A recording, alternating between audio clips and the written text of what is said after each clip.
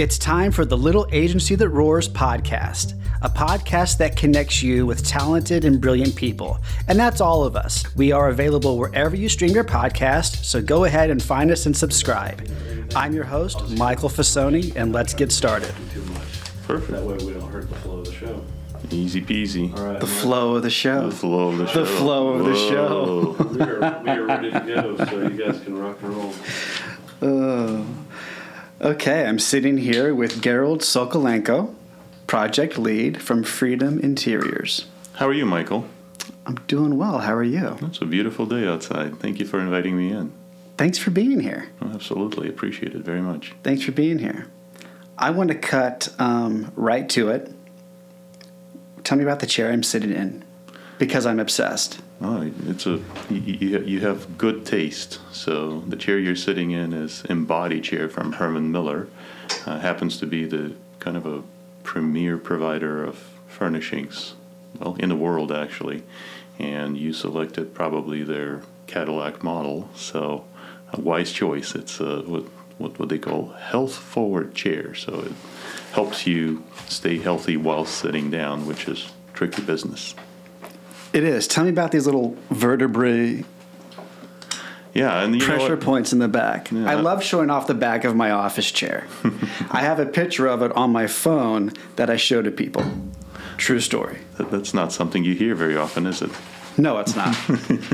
Yeah, so, that's the thing is there's a lot of technology that goes into the design and the manufacturing of something that's an apparatus, basically, not just a piece of sitting. And so that particular apparatus was designed and manufactured to literally support your back at multiple points. And so it looks a lot more like a caterpillar than it does a normal office chair, I suppose. I'm going to call it a tool. It is a tool. Because that helps me work better. And that's actually what we do. So I work for Freedom Interiors, and we do look at the things that we provide as tools for our customers. So they should be healthy, more productive. That's the key. Furniture is just a byproduct, right? Very important, though. It's obviously I'm sitting in your product. This desk is your product. In love with the desk as well, but visually the chair has a little bit more impact. Now tell us about Freedom Interiors. So Freedom Interiors is a furniture provider and a design firm that's capable of essentially transforming spaces that our customers need to work for them. So whether it be learning spaces for education customers or corporate spaces for our corporate customers or government spaces for our government customers, they all have different needs and different requirements. And so the goal for us is to understand their vision and kind of translate that into a reality. And so our tagline is Vision Reality. Mm-hmm. Mm-hmm. You have a great website. Thank you. I think it really represents who you are as a brand and how you guys operate internally. I've had the pleasure of working with you on some projects. We don't need to go into detail on that, but your company and my company have partnered together. And we really appreciate it. Number one, we appreciate you being a customer because, without customers, it's hard to sustain business, right?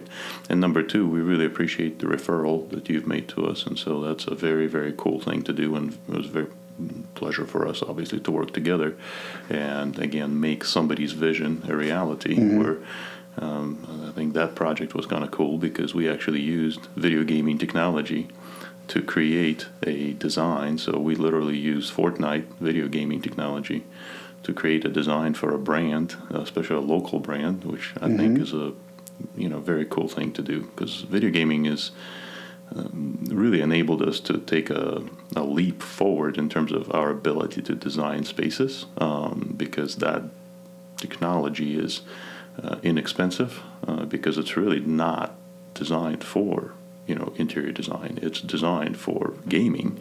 We simply utilize the architecture to create spaces and create vision that we can then share with our customers. And the interface is a video game interface, which makes it very easy for people to follow, basically. And you have seen that, obviously, when we work together. Since we're on that subject, Garold, let's talk more about that. Unpack for the listener how that is so much different than looking at a blueprint, let alone an illustration, let alone a 2D or 3D drawing. Yeah, that's a huge differentiating factor, right? So in our industry, we kind of started with AutoCAD, where everybody knows, and there's lines on white paper. And well, if you're an architect and maybe trained designer, you can look at that and kind of see what that might look. But for the majority of us, we look at that, and it's really hard to envision what the space might look like. And so we went on a search, and that was a multi-year effort of investing into various technologies. And we finally landed on, like I said, we literally used Epic Games, and we used their Fortnite technology to essentially use it as a construct to then build spaces. Are you being literal? Literal. Okay. So we use Epic Games platform, and then instead of, dragons and spears and armor and whatever, we import things like buildings and furniture and people and objects and anything else that we want. So it's real, and it becomes real. And the interesting thing about it is that technology never stops, right? So the processors or the GPUs that were developed for video gaming technology are now allowing us to do design and rapid prototyping, right? So we're able to go from kind of a conceptual conversation to something that we can actually look at very, very rapidly. And so that progression from, the 2D AutoCAD to now being able to use video gaming technology to actually bring, your vision to reality, to where you can actually see what something is going to look like. Not only see, but you can fly it, you can walk it, you can VR it, it's a game, right? So any way you prefer to play Fortnite, well, that's what you're able to do with, your new space or the vision of what that new space might be. So it's very, very cool. And I tell you, the technology advancements are allowing us to do things that are looking into the future are remarkable. One of the latest technologies that we're looking at is actually AR, or AI. So AR would be a way to actually put objects in a real room, right? So it's artificial reality. So it's essentially putting things that don't exist into spaces that do exist. So that's kind of a really cool way to visualize things. But then using AI to render it in a way that is realistic, right? And so AI is kind of our next evolution. And again, this isn't designed for architecture. We're just taking something that the industry is doing for mainly gaming, right? So the whole metaverse out there, the whole 3D Facebook, the world of 3D internet. So we're taking that and we're using it for interior design application, which is pretty far out there. But what it really allows us to do is rapidly prototype, right? So we're able to essentially render stuff at a much faster rate because we're using this AI technology that essentially is doing the work for us instead of a designer sitting there trying to figure out how to make this surface look right. It is, a machine that's processing it, and obviously the machines are a lot faster at that task. But it's out there. And again, it's a technology that's being made available to us. So it's not like we're investing tons of money into it. So that means that our customers are benefiting from that without having to outlay a bunch of cash for it. So that's the best part about using gaming and AI for what we do. I didn't think about it like that. It's not like you have to build or buy proprietary software. That's exactly. You're just using what's there, and you're finding a creative way to use that for your clients. So the unfortunate part about it is that nobody's ever walked into our showroom and said, I have too much money. Can you help me spend it? That just doesn't happen very often. And so majority of I walked in. Okay, that's true. That's true. Well, but you can't help it. We have a really good building. I didn't have a lot of money, maybe. But. Well, whatever it takes. Yeah. So yeah. I mean, majority of the people have sort of a champagne vision on a beer budget, right? So how do you translate that? That's life. That's sales. That's business. Yeah, I mean, that's. Do you want to talk about how we met? Sure, go ahead. No, you tell. No, you. I want it from your perspective. Well, project name aside. So we have an office dog. So that's one thing that I probably should say. So Ginger, our office dog, we walk by your building on a daily basis. So Ginger, who I want to mention that she's on your website. She is. There's a quick little 2-second thing I saw in there, and I'd be very happy. All right, go ahead. So Ginger is an integral part of our company, and that's probably something we can talk about. The culture is really an amazing we'll get there. Place. And so Ginger and I walk by your building, well, every day, literally, because she asks me to walk her on a very regular basis, and we dare not miss that time together. And so we knew, obviously, about your company. And then, I mean, personally speaking, I'm a huge NPR fan, and so listening to the little agency that roars from way back when I was working in the 90s, and then I was listening to NPR driving from home to my job as a marketing person at the time. Actually, I sponsored by the little agency that roars, Fazzoni and Partners, and so.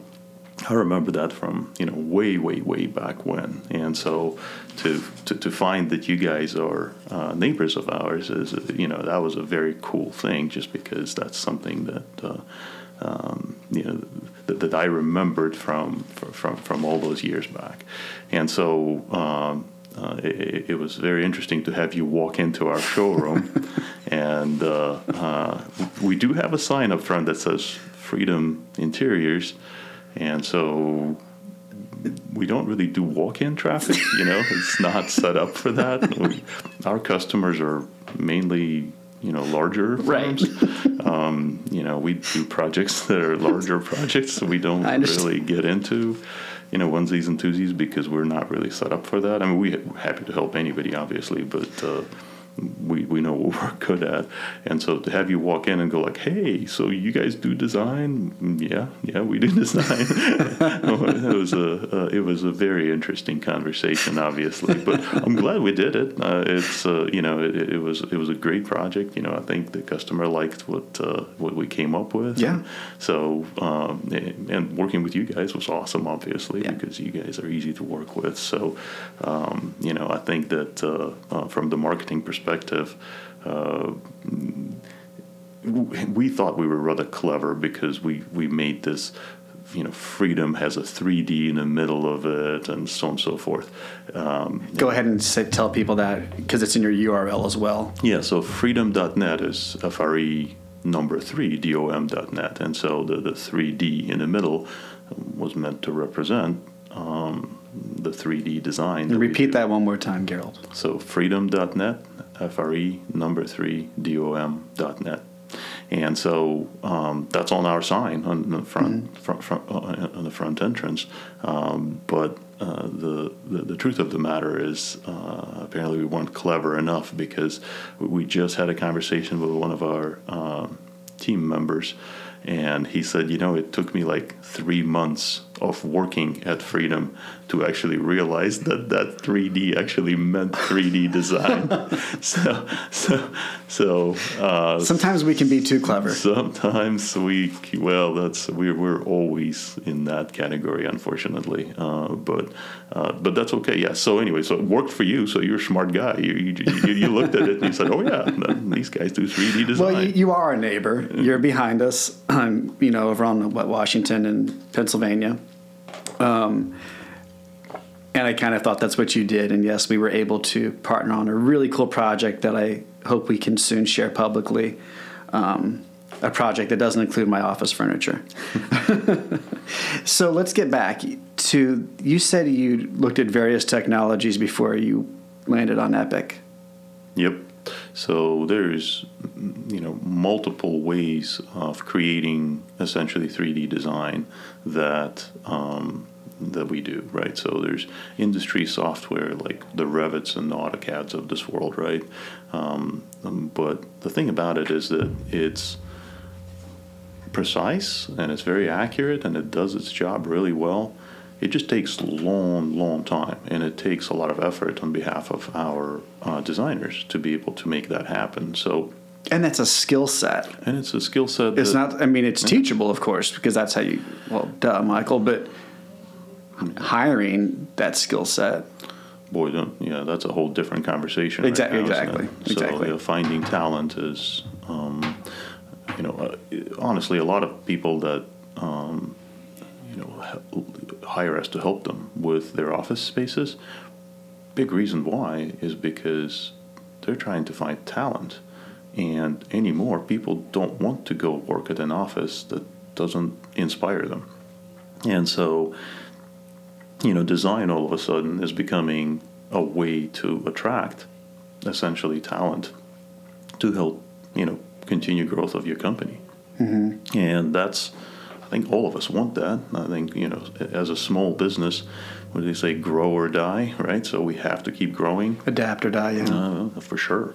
And so if you're going to do that, well, you're going to need, talent, new talent, and tools. And tools, yeah. And so, so finding good interior designers or interior architects, that's not an easy thing for us, right? So we're constantly we're hiring all the time, and our team is outstanding, and we have some very specific reasons as to why people work for us or with us or however you want, and that's probably the best way to say it.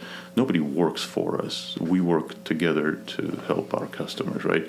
But going back to software, right? So yeah, getting people that are trained and ready and know what they're doing, it's a difficult process. So if we can use technology that makes it more rapid, so instead of using something like Revit to render in, or with Inkscape where you can do similar things, but it just takes a long time to develop, which translates into expensive. Mm-hmm. Well, like going back to our customer set, again, none of them are coming in saying we have too much money.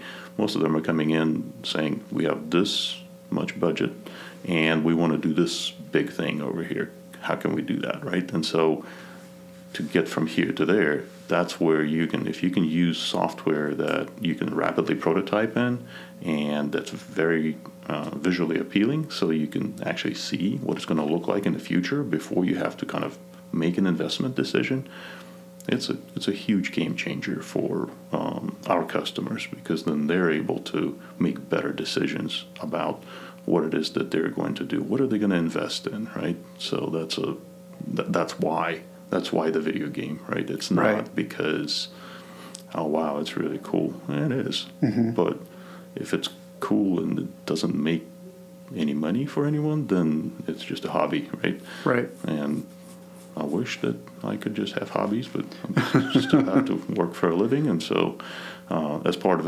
that's why we're using the software and the hardware too. Like the hardware that we're using is all gaming stuff. It's all we go to Consumer Electronics Show and see what the latest GPU is. I mean, that's how we do it, right? We see what's happening, who's making what and why. Mm-hmm. And then we take that and we translate that into our industry. And it's remarkable. Like the things that we're using were never meant to be used in our industry. We're using 3D laser scanners that are for like bridge construction and stuff like that.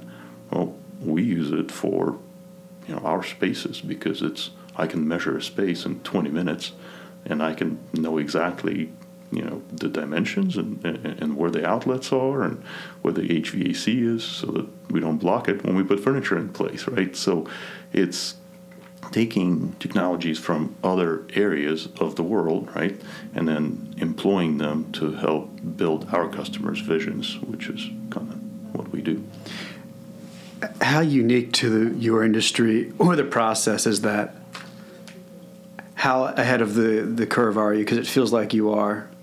So that's a really good question. And I will tell you that, like anything else in the world, so we were unique to, in a sense, like we were the only ones that were doing it at first. Well, now, 90% of my competitors are looking at us and saying, yep, we're going to take this, we're going to take that, we're going to take this, and we're going to try to employ that. And so the 3D design, we were first in the area that kind of were able to do that. But, that was 7 years ago. Now, majority of the people that do what we do have some sort of a tool to be able to do, VR and things like that. Well, our next step is artificial reality, and it's different, right? So it's evolving, right? So the AI aspect of it, that's brand new. That just, we have a guy that is very talented that works in our IT department, and he's listening to keynote speeches from CEOs of chip manufacturers and things like that we're picking up from and saying, oh, how interesting. So you have that going. Okay, so now we have artificial intelligence that we're borrowing from something that is like nobody's looking at that, right? So that's like way out there. That's taking things that are truly cutting edge and employing them for things that our customers can benefit from right now. So for lack of a better word, you have people constantly doing, let's call it continuing ed, out there searching for that new whatever that's going to help your firm. Yeah. That's, as you say that, and as I think about it, that's just as important as day-to-day business, I'd imagine. Yeah, it's different. You have to differentiate yourself from everybody else, the other me too type of a crowd, right? So if you're able to be on the cutting edge of that, and be somebody somewhere. Yep, exactly. So I think that if you're able to be on the front end of that, now the downside of that obviously is you have to invest into all this. This isn't inexpensive to do R&D, right? R&D is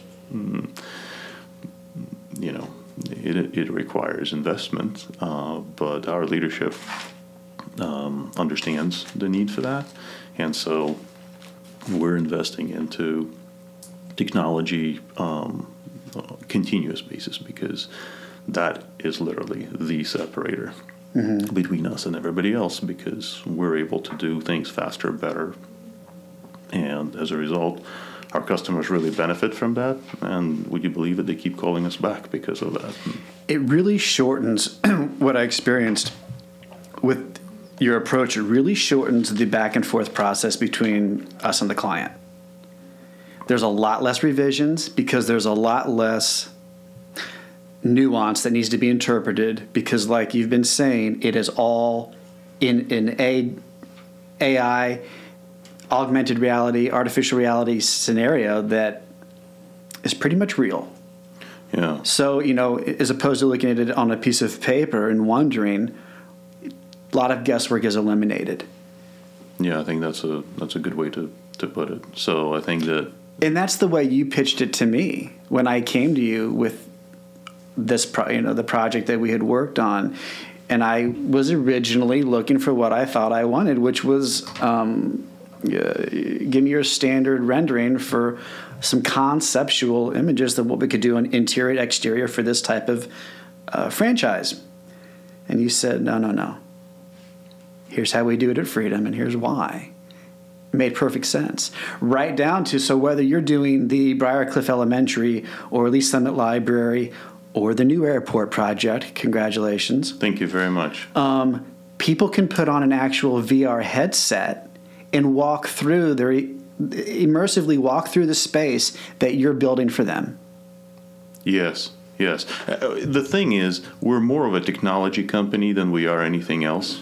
it just so happens that we're in a business of interior design, right? Okay. And so, and it's, I don't say that to our customers because we don't want to confuse anybody, because that's how we make our money, is we help customers literally, translate the vision of their space into a real space.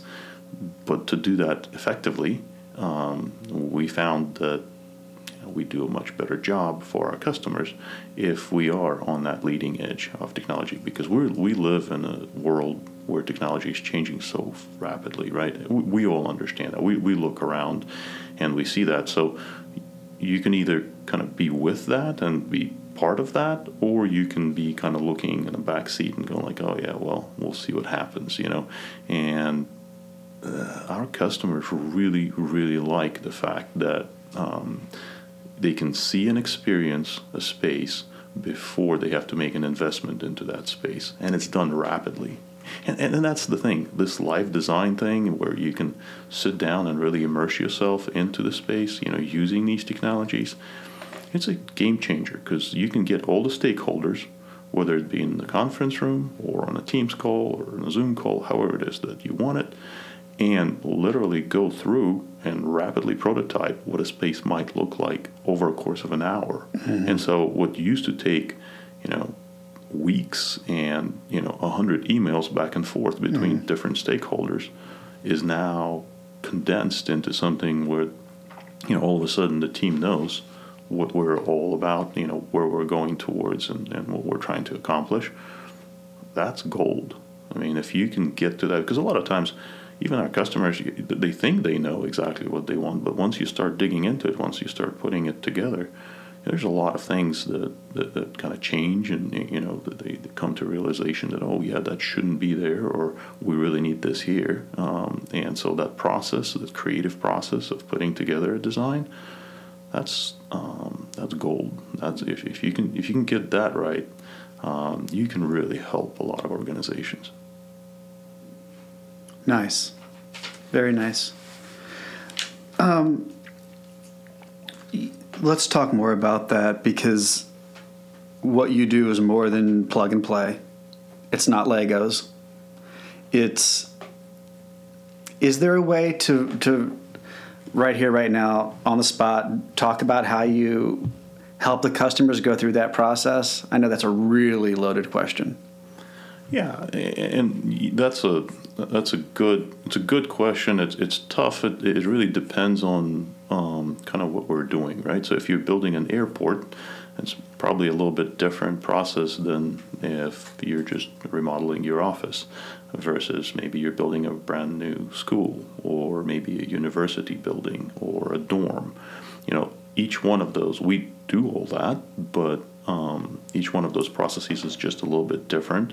The one thing that ties everything together is the approach. So approach is same every time it goes. So it's if you can understand what we're trying to accomplish, what the budget is for making that happen, and then the timeline of how quickly something needs to happen. So that's kind of the starting point on everything, whether it be a chair for you, or a new Kansas City International terminal for our new airport, right? Same process. So what are we trying to do? How much are we willing to pay for it, or what's it worth to us? And then how long can we take to make something happen? Now, in the case of the airport, you have the owner, City of Kansas City. You have CWC, which is the contractor that's building the airport. You have SOM, which is the architect that's the directing traffic there. You have a bunch of other stakeholders, right? Trying to bring all of those together on the same page, obviously, is very different than when you and I talked about the needs for your chair, because you were the person that could make decisions that were both technical and economic, right? So you were able to say, these are technically what I need, right? So I wanted something that's ergonomically correct. You wanted something that, specific to the height that you wanted. And then you wanted it to be, within whatever the price range that you were willing to pay for it. well, we were able to come up with that for you very rapidly because you were the decision maker, right? So I know what I like. Yeah, you know what you like, and you have good taste. So you also set me in a very nice chair that you kind of don't want to get out of. So yeah, well, you know. But well, that's it, right? And let's talk. I do have a pneumatic desk.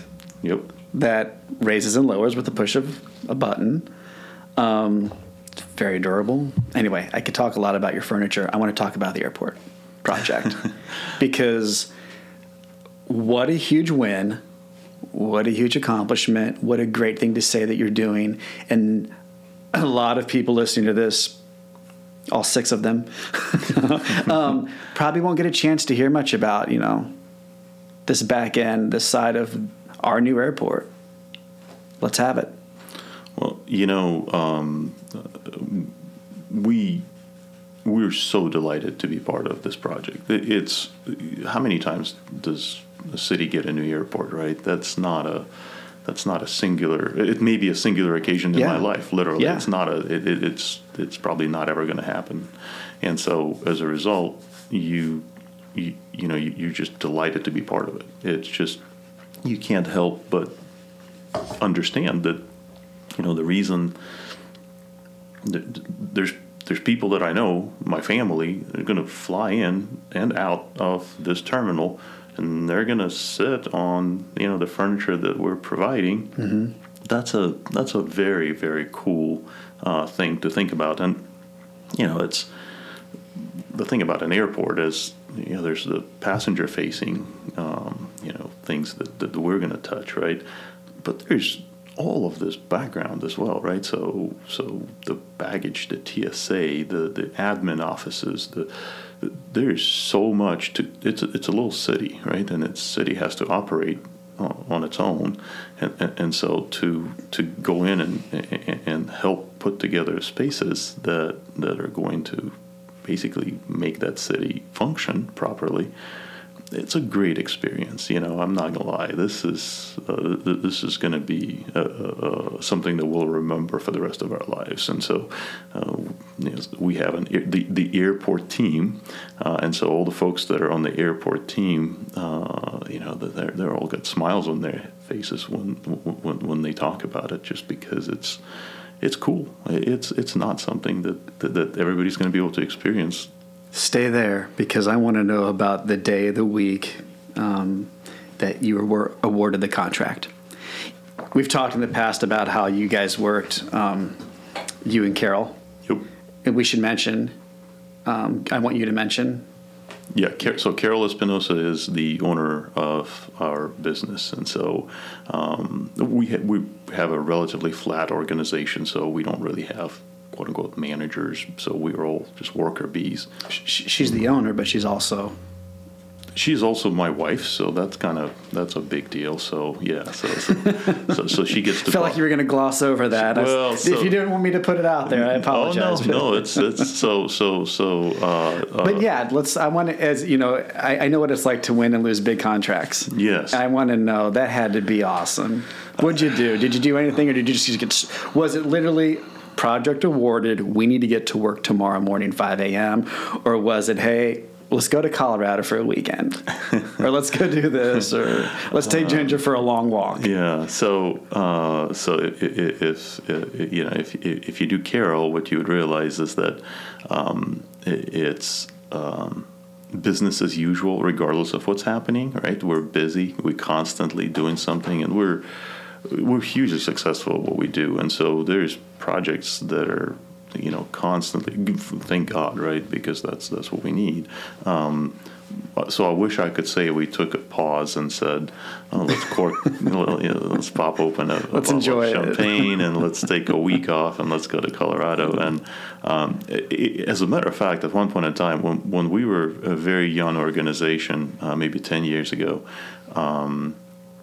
Carol and I were the only 2 employees in the company. When did you start? So the company started in 2009, I think. Okay.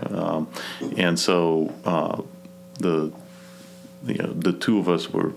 I was the first employee, basically, right, in the company, and the two of us were sitting there, and we have these POs coming through, and I'm handing over paperwork to her, and I'm like, well, this one is, blah blah blah. Purchase orders from our customers, and then we kind of had to call a timeout and say, well, wait a second, come on, these are huge wins for us. So you need to basically stop and smell the roses a little bit every so often. And so we actually have a bell in our showroom now. So when we get a huge win, whomever, was the person that kind of led that effort, they got to go and ring that bell, and everybody claps, because we do celebrate that a little bit better now. So it's a little less business as usual, but still, I wish I could say that we took time off to really say, oh my God, it's the airport. Well, everybody cool their heels. Let's take the week off and enjoy. No, it's, I kind of knew that answer, but I wanted to ask it. Yep. Can you tell us anything about the airport that's really cool that you wish people knew that you can share?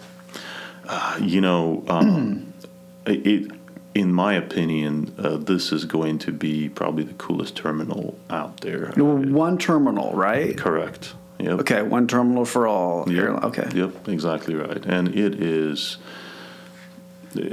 just, first class. I mean, it's everything that's going in there is amazing. What are dates? I don't know much about the project. I mean, we should be live next year, so we should be flying 2023, right? Oh, really? Yeah. So cool. We should be good to go. So we're getting close. You can tell I haven't been. Oops. Sorry, I hit the mic there. You can tell I haven't been to the airport in a few years.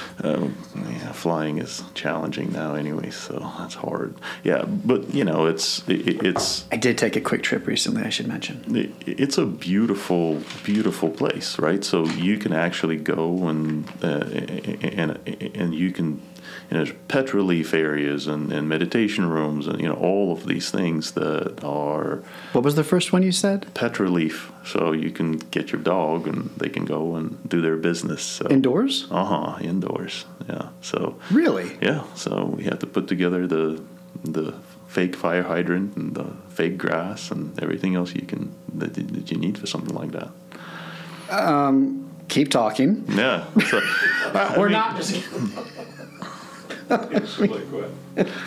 Let's not gloss over this. Well, I want to hear about that. How do you put an interior dog's?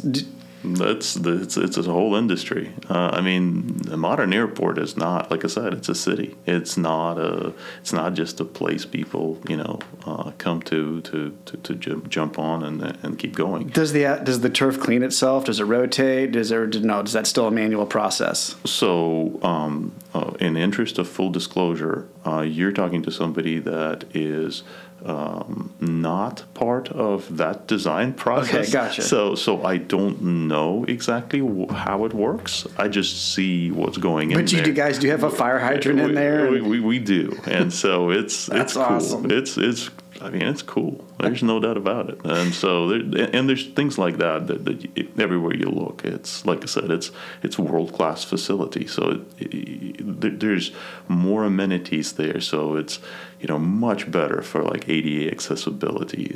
Everything is designed to make the experience better, regardless of your mobility level, right? And regardless of kind of what issues we're all facing, because we're all human, right? So God only knows what for the time being. At least for now. Hopefully, it'll continue for a while.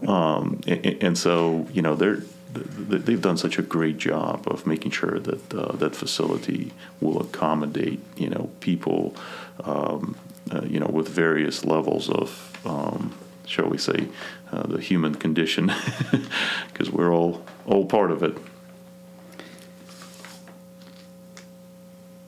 So, anything else from the airport project that you as a firm, we're always learning as business owners, especially when you're trying to do new, do different, be creative. Has this project, that's a silly question. Of course, it's brought up challenges that are unique. It's an airport. For sure, yeah. And I'd be lying if I said, look, we do 15 of them a month or anything. Like, we don't. This is, this is a unique project. While we worked for other projects that had, aspects of it, we've never done a full. How many years has it been? Since we've started? Mm-hmm. Well, let's see. It's been at least 4 or 5 years that we've been working on this. So it's been in the works for a long time, obviously, and so to see it go from conceptual to actually putting things in place, that's amazing, and that's an amazing team, to be honest with you.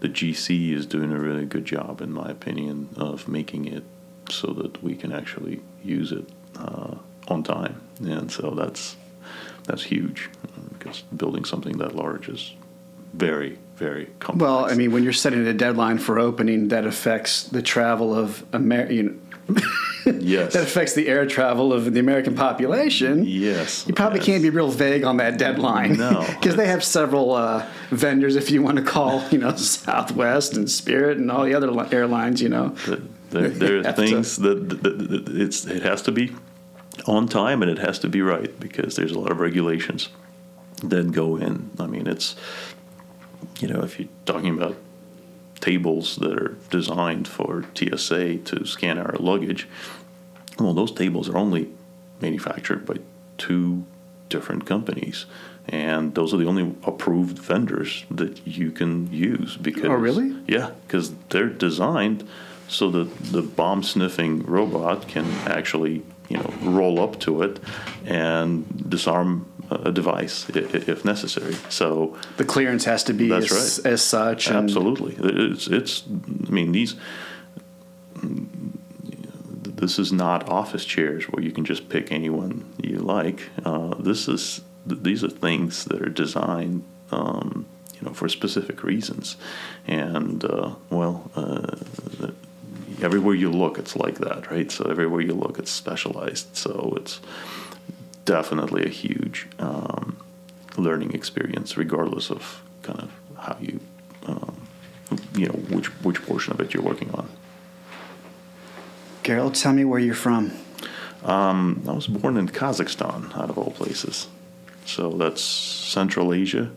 So I was born maybe 50 miles from a Chinese border. So way, way out in Asia. What language did you grow up speaking? So Kazakhstan is kind of a bilingual country. So there's the Kazakh is the main language that's spoken, and it's close to Turkish, basically. That's the roots of it. And then the Soviets obviously brought the Russian language, so we kind of had to speak both. But in school we spoke Russian, right? But a lot of signs were in Kazakh, so you kind of had to do both. So you're fluent in Russian and yes. Okay. And so now I don't practice it very often, except when I speak with my family. So it's once a week type of an enterprise. But other than that, try to get along with the little English that I have. So. Точно. Mm-hmm. Exactly. Я говорю немного. That's pretty good. Немного. Немного. Немного. Say it again. Немного. Немного. Mm-hmm. I speak a little. Mm-hmm. Un poquito. That's Spanish, right? Yeah, well, yes. Okay. Отлично. Did you lived in you didn't live in Russia? No. I've only been to Russia maybe 3 times in my life. Okay. So. I want to talk about the architecture in that part of the country. Sure. It's so much different than what we have here in America. Yeah, for sure. And how old were you when you came to United? So I came to the United States when I was maybe 18 years old. So very young. What a pivotal time to move countries. It was a bit of a mess. Age, I mean. Yeah, it was, and I didn't come here directly, so it was. Where did you go? So I went to England for a while, and so what was happening was the Soviet Union, that really the country that I lived in, was breaking up, right? And so as a part of a fallout, there was quite a bit of unrest and, things. So you were there when the Soviet broke apart? Very much so. As a matter of fact, when the Soviet Union was breaking apart, I was there, and then I was in England when the coup happened, and remember when Yeltsin rolled in on a tank into Moscow? I was watching that on TV and trying to figure out what that meant to a lonely student without any family support as I was in England. Because that was a scary time for me, for sure. I can't imagine. Are your parents still there? Are they here? So they are. They immigrated to Canada actually as part of that turmoil. So there was a lot of things changed during that time. It was not a kind time to sort of live. Let's get back to the architecture, because again, that is, you look at those buildings and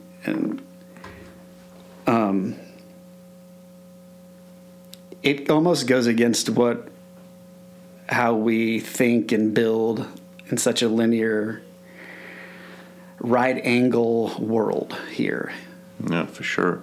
Yeah, and I tell you, that's the thing about Kazakhstan is that really we're a country where it was nomadic people that lived in yurts and traveled. You could pack up a village in a day and move somewhere else to better pastures, right? And then the Soviets came and they built all of these ugly gray, concrete structures that kind of created this the old Soviet bloc thing that everybody understands, right? And then in the midst of all that, there's some really cool old buildings that, like Orthodox church buildings that have the onion domes and all that. Mm-hmm. And so it's really quite a combination, right? It has aspects from different cultures and different times, and so it's a bit of a hodgepodge, obviously. And then obviously recently a lot of that's been constructed is a lot more of a modern architecture of what you would see in cities that are not any different than what's being constructed in Chicago or New York, right? So it's a very interesting, if you want to see variety, that's a great place to check out in terms of architecture. How much of moving to England at the age of 18 was a relief to get out of where you were, but at the same time terrible because you're 18 years old and you're in a new environment? Or maybe, did you know people there? Did you have any sense of community? No. It's when you're that age and you're moving away, you're leaving mom and dad and your the home that you grew up in. You shouldn't do that. It's not good for you, because then your entire life kind of becomes a lot more difficult. You should have, if you have an opportunity, you should stay with your clan, you should stay with your tribe, you should stay with your parents for as long as you can, because that's not the other way is not an easy way. That builds character, they say, but I'd rather skip that a little bit. It can take, too. It can take a lot, and so you become somebody that maybe you weren't meant to be originally, but can be good and bad, obviously. So how long are you in England? For a year. Then where'd you go? So from England, I went back to Kazakhstan and then from Kazakhstan I went to United States. So Where in the States? So I landed, believe it or not, in the middle of literally southern Missouri, in a city called Joplin, Missouri. So Wow. How? so there was an associate. So I had a job with a company that essentially had a business transaction with a gentleman out of Baxter Springs, Kansas, out of all places. Well, they didn't have hotels in Baxter Springs, Kansas that would accommodate our group. So closest city was Joplin, Missouri, and so that's how we landed in Joplin, Missouri. So What'd you do there? so I was a translator for this company that actually imported locomotives, out of all things. Okay. Translating Russian? Yes. Okay. Yep. And how long were you in Joplin? Several years, right? So maybe 3-4 years, and then from there moved to Branson, Missouri. Okay. And worked on a forestry crew. So I cleared lines with a chainsaw. So that was my job for a while. It was a very interesting job. How'd you get here? So we were really poor, and somehow my wife and I at the time decided that Hold on. You met Carol my in... ex-wife. So Gotcha. decided that we were going to have kids very, very, very, very early, and so we were really, really in a bad shape financially, and so I literally took a circumference and said, okay, this is how much gas we can afford to get out of where we are, because I knew there would be no opportunities for a guy with an accent in Branson, Missouri. And so drew a circumference around Branson, Missouri as far as our, money would allow us gas-wise, and literally started subscribing to newspapers and there was Dallas, and there was Kansas City, and a couple of other cities that kind of fell in that driving range. And I just started calling people that would appear in articles and say, hey, can you give me a job? Really? Yeah. And what'd you get out of that?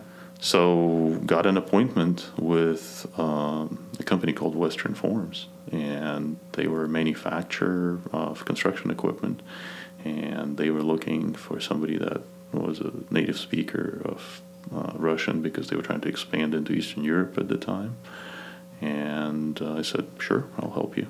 And so, they interviewed me a few times and said, okay, come on over. So packed up a U-Haul and, got the wife and the kids in there, and that's how we got to Kansas City.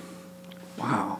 What was the name of the company? Western Forms. So they're, if you have a basement in your house, the concrete walls that were poured were probably poured with Western Forms product. Okay. Fascinating company. How do you meet Carol? How do you start Freedom? Yeah, so I met Carol because we worked at the same office building, basically. And so we didn't work for the same company, but we worked in the same place. And she was one of those, and at the time I was doing IT type of services for that company. And when you do IT, sometimes you have to show up early because you're doing updates or upgrades or what have you, and sometimes you have to stay late because, again, you can't have people on the network. And so every time I would show up early, her car would already be in the parking lot. Every time I would leave late, her car was still in the parking lot. I don't know if I'm noticing a pattern with Carol. Right, yes. And so I didn't know if she was just too poor, didn't have a home to go to, or what, but realized that she was just a hardworking individual. And so, kind of talked about what the opportunities might be for somebody like that. And she listened and said, yep, I think that's what I want to do. So that's kind of how Freedom got started, is we just had a few conversations. And you discussed the concept with her. Mm-hmm. You brought it up to her? Yeah. Okay. Well, if you're going to be working that hard, might as well be working for yourself instead of somebody else.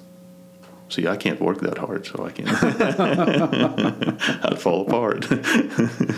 So she liked the vision. Yeah. Yep. And so she said, "Yep, that's what I'm going to do." And so she went out and literally started her own company and figured out how to basically do the things that it wasn't any different than what she's doing right now. She just right now has a lot more resources. Right. And at the time it was just her, and she would literally have a list of customers or potential customers that she would call. She would make 100 calls a day, cold calling, and essentially trying to get somebody to be interested in what she's doing. At what point did you become a Herman Miller authorized? I think that was in 2019. Oh, so fairly recent. Fairly recent, yeah, for sure. Yeah, and I tell you, that's a great brand. So we like working with them because it's a solid both design and manufacturing. So if we're providing it to our customers, I don't have to worry about it being not right. If it's made there, it's going to be good. It's going to be supported. It's going to be warranted. It's going to do the things that we promise our customers. Your installers are very good too. Thank you. Yeah, we have whoever you used to do that. I forgot, but they were very good. We have extremely. We have a great. So our model is pretty flexible. So what we can do, we have our own field technicians that go out and do that, but that's a limited number of people. And then we have we have a relationship with a couple of people that do that exclusively, and so we can flex, right? So we're able to, if we need 50 guys, we go and say, hey, by the way, we need 50 people at this location now. And so airport might take more than a few. That's right. Exactly right. No, it's definitely more than a few. Do you want to talk about working with your wife at all? Yeah, sure. I'd love to. Go ahead. It's not something that is an easy thing to pull off. And if you've ever been married, you probably know that that's a relationship like that, when put under the stress of daily work, it can really be challenging, right? So we had to learn how to work together and had to adjust. Both of us had to adjust to make it work, right? So as long as the basic criteria is super strong, right? If there's love and respect, mutual respect, that's dialed all the way to 100, then it can work. If any one of those are not quite there, I think that it's a good recipe for not having a good relationship. I think it's really tough. I admire everybody that's able to go to work and then go home and still be happy together. That is not an easy feat. I've never been married, so I don't know. But do you guys have rules in place? No, for one, you kind of hear oftentimes amongst family businesses, no talking about work at the dinner table. That's the kind of the classic one. Do you guys have anything similar or things you have to stick by to keep the sanctity of your relationship and not let it bleed into work or vice versa? Or it's going to bleed no matter what, or it's going to cross over. Let me use that word. It's going to cross over no matter what. Let's just be adults about it. Yeah, I think that it's the latter. I think it's going to cross over, and you can't help it. We're on all the time, so it's not a business that you can just kind of coast through. We have too many projects, and we're growing at a pace that's rather rapid. And what we're doing is, I talked about technology as being our unique ability, but honestly, it's really the people and really the culture that's unique. And to be able to have that kind of culture, it is. You could have all the data and technology in the world, unless you know how to use it and market it. Yep. And turn it into revenue, it's useless. Well, and have people that are happy to show up to work to help make that happen, right? That's showing up to work. That's and you're in office, correct? Yes, we are. And you guys are in office full time. So we don't have a rule that says you have to be in the office or you have to be remote. What we do is we say, look, we have creativity. We have, people that have to be by the numbers. We have people that have to have different skill set, and then all of them have to get along to create something that's beautiful for our customers, right? What we're finding is that when we're together, sitting together, and are able to look each other in the eye, we do better work, right? So what we figured out is being together is critical, key piece to being able to do the best work that we can, and we want to do that.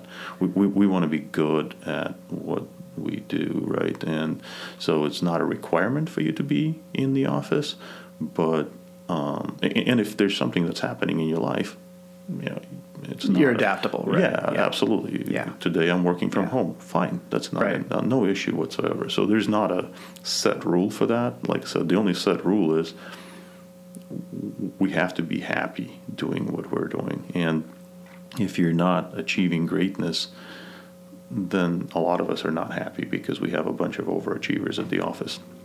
And so, that's how that works, right? So you have to be present to win. I want to go back to the relationship part. I didn't mean to go off on a tangent there, but we did, and that's perfect. But again, working with your wife. Yeah. I remember when I worked for my father, we tried the let's not talk about work at the dinner table thing or whatever you want to call it, and it just doesn't work. Yeah. Because it's going to happen. Yeah, exactly. So you have that experience, and so it's just that it's never going away, right? There's always something happening. So we're always talking about something. Now, the trick is my situation, of course, has evolved out of that, so that I don't know if that makes me lucky or not, but right. Right.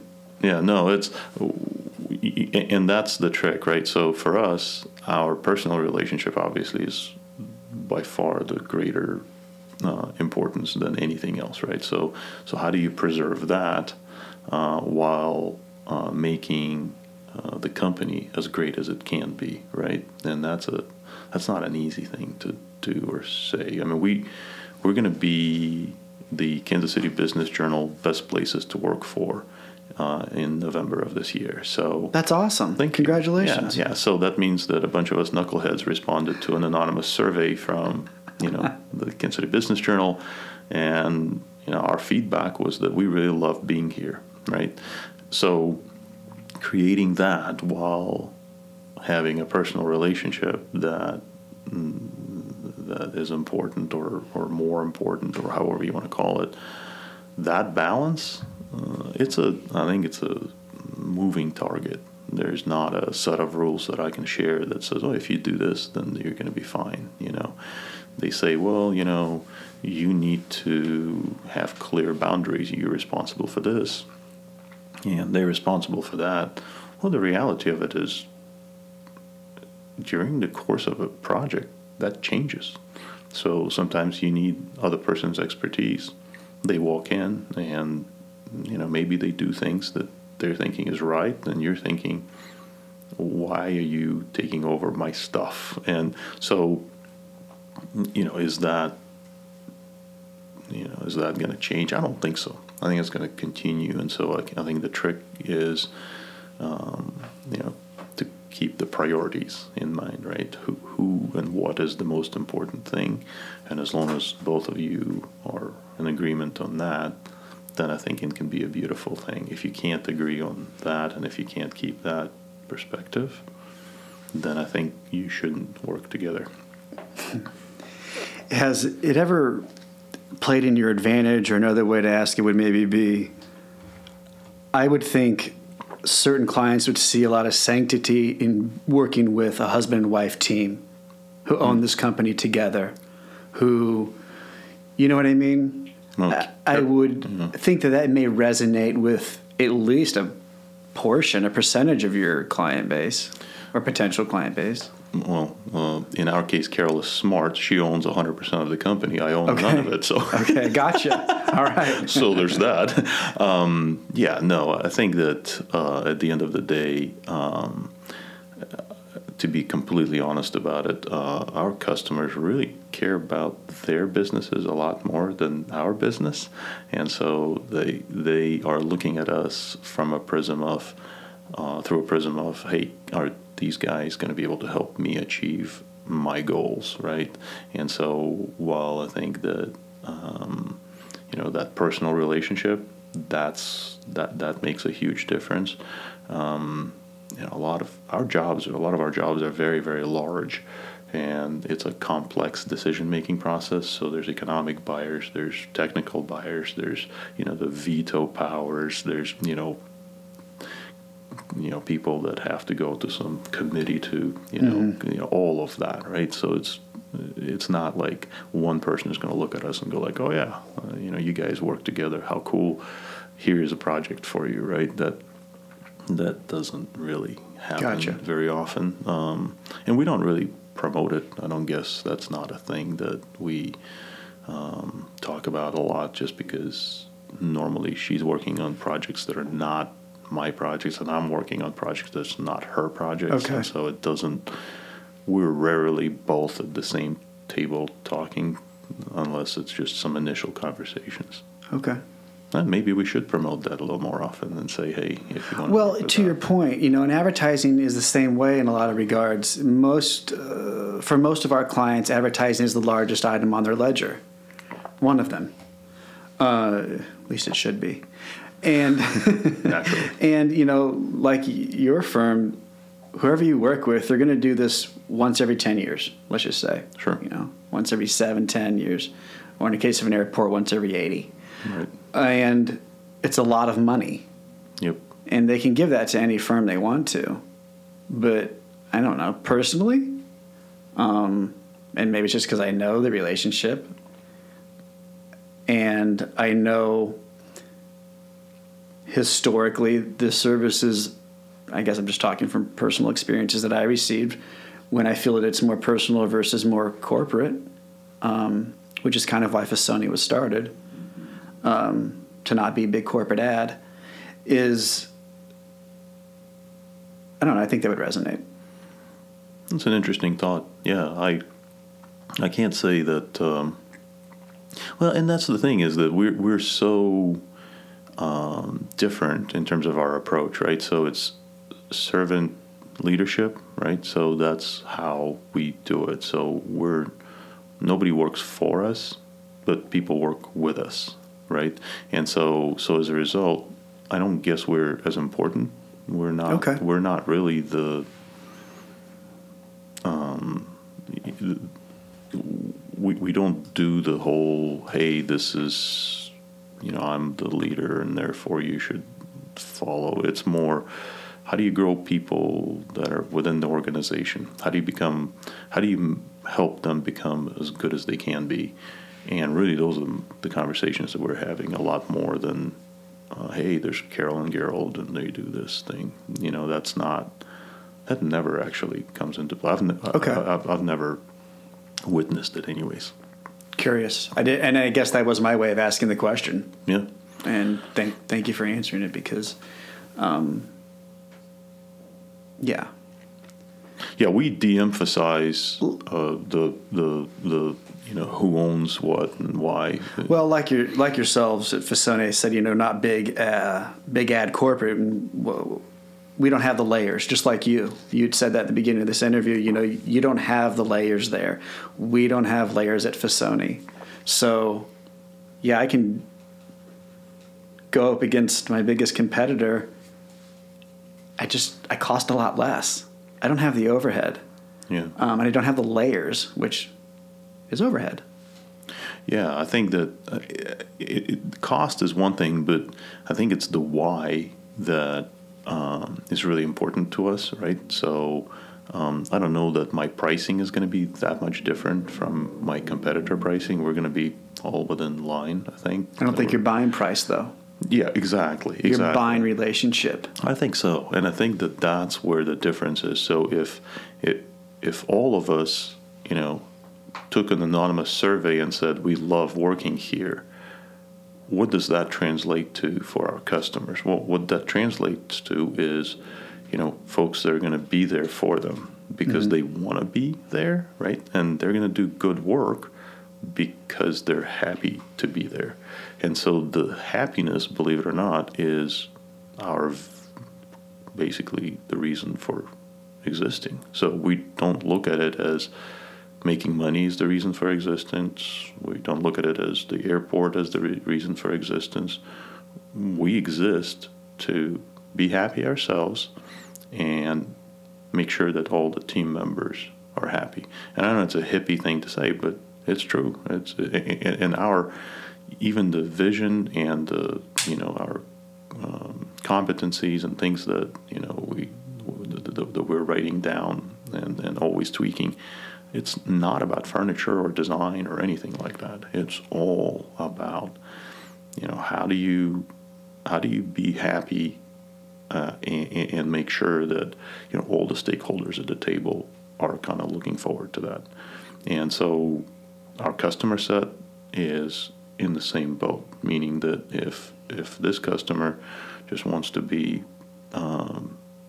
taken care of in a way that produces good for everybody around, that's a great customer, right? If it's a customer that's really just looking for a relationship where they're essentially saying, look, I'm going to get the lowest price on this one chair, that's probably not a great customer for us, because we're happy to give you best price. That's not the issue, but we're doing it because we want to build happiness for the collective. And that's true. I mean, it is happening, which is kind of a remarkable thing to say, especially for a small business. Well said. We operate the same way, as you know. Yeah. And yeah, it makes you successful, believe it or not.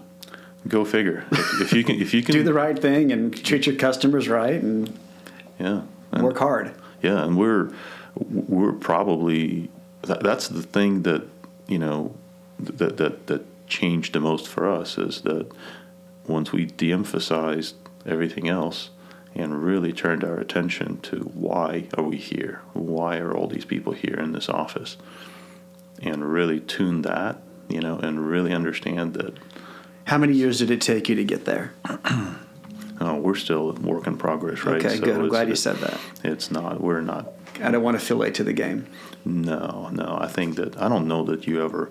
It's like renovation at your home, right? You're never done. Well, I hope that's done, but it's if you think you've mastered your craft or your business, then you better look out. We know nothing, so we try to do the best we can with little we know, and it just so happens that we are experiencing some really good fortune with the team that we have. They are happy to be here, and that's the key, right? And then when that happens, well, our business is growing very rapidly as a result of it, because the customers are happy to be part of this process. And I think we're doubling in size this year. So I mean, Are you really? We are. Oh wow! I know. I talked to you a few months ago. Yep. And you said something to the effect, but double. Congrats. Yep, thank you. I hope you don't move. We're changing. So what you see inside of that building is not going to be like that. Are you moving to the east side moving into the east side of the building then? Yep. So we're putting a bunch of. What kind of where your showroom is? Yeah. So we basically are changing from being a showroom to being just a place for us, right? So it's flipping the mindset, right? Instead of, hey, here's all the things that we have, do you want to buy them? It's more of, here's a really good place for all of us to come in and really have an enjoyable time helping our customers. And so we're redesigning. We've just redesigned, and the orders have been placed. So it's everything is going to change. What are you getting? I want to know. You come on over. It's going to be awesome. Any new chairs I should know? There's we're bringing the outside in, so it's called biophilia. So bringing things in that are like that place you did on Main Street. Yep. Like the whole. Yep. It's going to be, again, it's a space designed for us to enjoy our days, our working time, since we're going to spend majority of our waking day hours at work. Might as well have it to where, all of us show up and go like, yep, this is really comfortable, and I can really be productive here.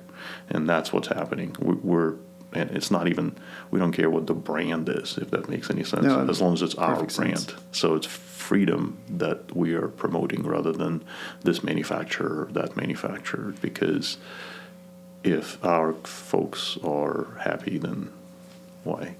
We're in a good shape. It's 11:30. You doing okay on time? Well, I think that I'm going to get hungry soon, so. And Ginger probably needs a walk. Probably Ginger needs Tell a everyone walk. about Ginger. We'll start to wrap up. Yeah, no, Ginger is, somebody that we knew that we wanted a dog at the office. We wanted an office dog. So we went to a shelter and we said, we want somebody that's kind of small, not going to be, threatening to people that are coming in, because we do have customers visiting us, and they say, we have just a dog, and out comes a black wolf that's huge, and she's leaping up, and she can leap. I'm 6'2", she's leaping above my head, and so we're like, no, I don't think so. But she literally turned around and sat on Carol, and that's how she said, nope, claiming my human. So she's been going to the office for a number of years now. She doesn't miss a day. And at first I was worried about it, but all of us love having her as part of, even if you have a meeting, especially when the meetings get tense. It's sometimes. Fun when she's in the meeting. Having her, she like mild, she's so mild mannered, and so it's just mellows everything out. So it's great. She knows when the mail person comes. Oh, she has a sense. She goes by that was wild. I got to see that. The mail person has treats just for her. She's just an unusual dog. Dogs bark at UPS people and mail people. Ginger comes up and goes like, what have we got today? And, what can we talk about? Well, I love that, now that we've introduced ourselves in the past, what has it been, 2 years, that, now when I see you walking around the block and we can chat and I get to say hi to Ginger, and it's just always, I love my neighbors here in Westport. Westport is a great community, isn't it? It is. We're going through some changes right now. No, for sure. I hope I hope these restaurants get busy again. Yeah. But, we have some office buildings around here we need people back in. For sure. Yeah. There's challenges everywhere you look, but it's a great spot. Yeah. We love being here. No, I love having you as our neighbor. I loved having you here today. This has been awesome. I hope we can get Carol in maybe. And she's not much on public speaking, but we can always ask, right? That's all we can do. That's exactly right. All right. Garold, thank you for coming in. Michael, thank you for inviting me. Really appreciate it. You shake your hand. Let's get out of here. All right. Sounds great. Thanks for listening to the Little Agency That Roars podcast. Be sure to find us on Facebook, Instagram, and on FasoniPartners.com under podcast. Be sure to subscribe, be sure to like, and leave a review. If you want to submit an interview or submit yourself for an interview, please email roar@FasoniPartners.com. That's ROAR @FasoniPartners.com. Thanks.